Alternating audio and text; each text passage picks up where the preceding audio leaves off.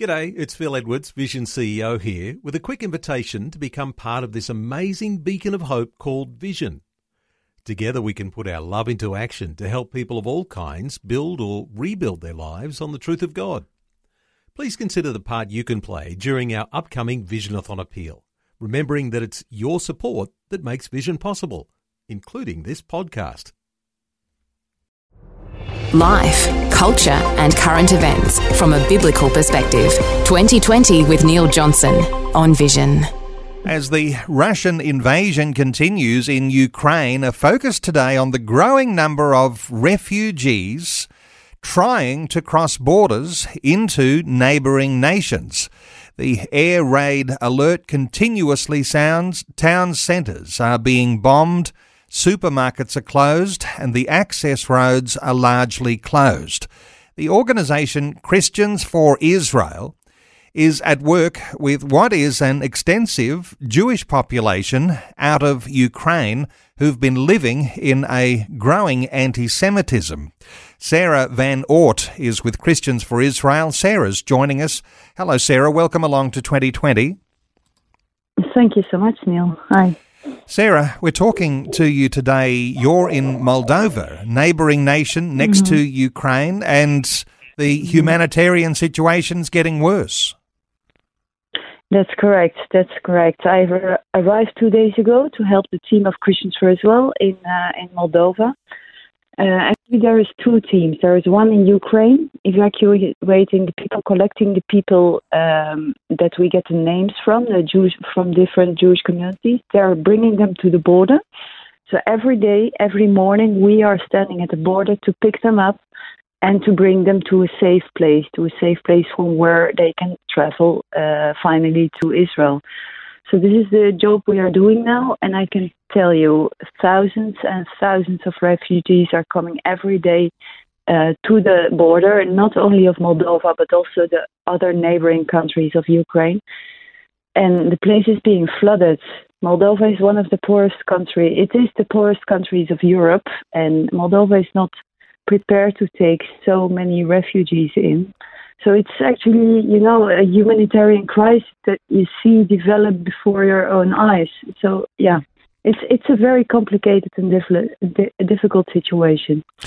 Just briefly, while we're talking about the Jewish community out of Ukraine, which is the ones that Christians for Israel is focusing on, there has been a growing anti-Semitism within Ukraine, and there's been now for a long, long time the desire for Jewish people to move to Israel. This has now forced their hand, hasn't it? Anti-Semitism has always been a part of the Jewish history in Ukraine. Already centuries ago, there were pogroms, so-called pogroms, which is, government killing Jews. Today, the government is friendly toward Jews, but you can still see that there is always anti-Semitism latent in Ukrainian population. So this is also a worry that we have. If problems are in Ukraine, and Ukraine is today, of course, confronted with a huge problem, sooner or later it will reflect on the Jewish communities. Yesterday we heard already a message of a rabbi with his community who was beaten by Ukrainian citizens of the city. So every time during the history you see the anti-Semitism coming back. And of course, the Holocaust was horrible in Ukraine. 1.5 million Jewish people were killed. So they were shot. Yeah, babies were shot. So we are very afraid that that not the Holocaust might happen again. But it's a serious situation. There's a whole different dimension that we're talking about when we specifically focus on one community of those refugees who are fleeing from Ukraine. But you describe what's happening right now with refugees leaving by the thousands or hundreds of thousands as a level of panic. How do you see that panic outworking and people trying to get out? I can describe it to you very simply. When yesterday, when the people were coming over the border, people came from war areas, Kharkov, which is surrounded by the Russians, captured by the Russians. you see the fear in their eyes. There was a little girl, she couldn't talk. She was only trembling. These kind of things you hear constantly. They had to leave their husbands behind because the men are not allowed to leave Ukraine. They have to fight in the army. You can see the fright in their eyes. You can see what they went through. They told us about that they had 10 minutes to grab their passport and their clothes or whatever, or maybe they didn't take anything. They jumped on a bus. The bus was being shot at, and they're at the border. So this is the way they come in, trembling, shaking, and completely traumatized.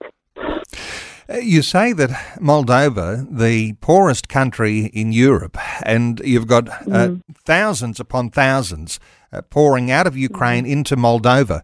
You're looking at ways in which you can help evacuate those refugees and send them on to Romania. Yeah, we work very closely with the Israeli organization, the Jewish Agency for Israel. So what is happening is we take the evacuees, we rent buses, which is also very expensive now because everybody wants to flee. We rent buses, we bring them to certain places where the Israeli embassy is present and talking to the people and giving them the right papers to finally evacuate to Israel. So we cooperate very closely with him. It's a big operation. It's an operation actually that is just being started right now. You know, a few days ago, there were no refugees. A week ago, there were no refugees yet. Now there is thousands coming. So it's a huge operation. And we work literally day and night to be able, to provide for the Jewish people a shelter and also a flight to Israel. You mentioned that, of course, the memories go way back to World War II and the Holocaust. Are there those senior Jewish Ukrainians who were part of the Holocaust and they are coming across the border? They are once again refugees? Yes, I met yesterday a lady. She's called Ludmila, and she was also in the Holocaust. She's 80-something years old. I'm not exactly sure. She, she ran away in hiding for the Germans during the World War II, and now she's running away for the Russians. So it's their second time that they have to flee from danger of life. This was a story. The day before, I talked to another lady. She had the same story. She was in the Holocaust. She's 90 years old, and she has to flee again. It's horrible. All the memories come back. They were little children during World War II. Now they're elderly people, and they are fleeing. It's absolutely shocking. Many Christians are interested in general relief. You're more focused on the Jewish community. Can you let us in on what sort of needs you might have as you're trying to help those refugees? Are there financial needs that you need right now? How do people help from Australia? Definitely. There's a lot of need. We are helping these Jewish communities already for 25 years, so we have very close contact with them, and that is why we are especially focusing on these Jewish communities to give them safety. There's actually three needs. The first need is food. So for the people who are still in Ukraine, we provide them food. We provide them money to buy food, the food that is left in the supermarkets, because supermarkets are empty. That's the first thing. The second thing is that if they flee, we provide them shelter. They need to have a place to sleep. If people are running away already for 5 days, they're completely broke down. So we provide them shelter in a place in west of Ukraine for one night, and the next day they travel. So they go to the border with Moldova, and we take over from them and bring them to a safe place. So the third need is the transportation, and the transportation is getting more and more serious, more and more complicated to organize. But these are the three things: the food, the shelter, and transportation. That's what we do. This time of year, is it fair to say that temperatures are still below zero for much of the day? Yeah, and now it's around zero, so it's acceptable. I heard that next week it's going to be -10, which is terrible. I don't know how people will do it. Sarah, for those today who may be able to make a donation, can they do that through the Christians for Israel website? Absolutely. Please do. We need a lot of donations to be able to continue our work because it's intensive. It costs a lot of money and people need it. People are in desperate need and they can donate through our website, c4israel.com.au. So c4israel.com.au. That's the letter C, the number 4, israel.com.au.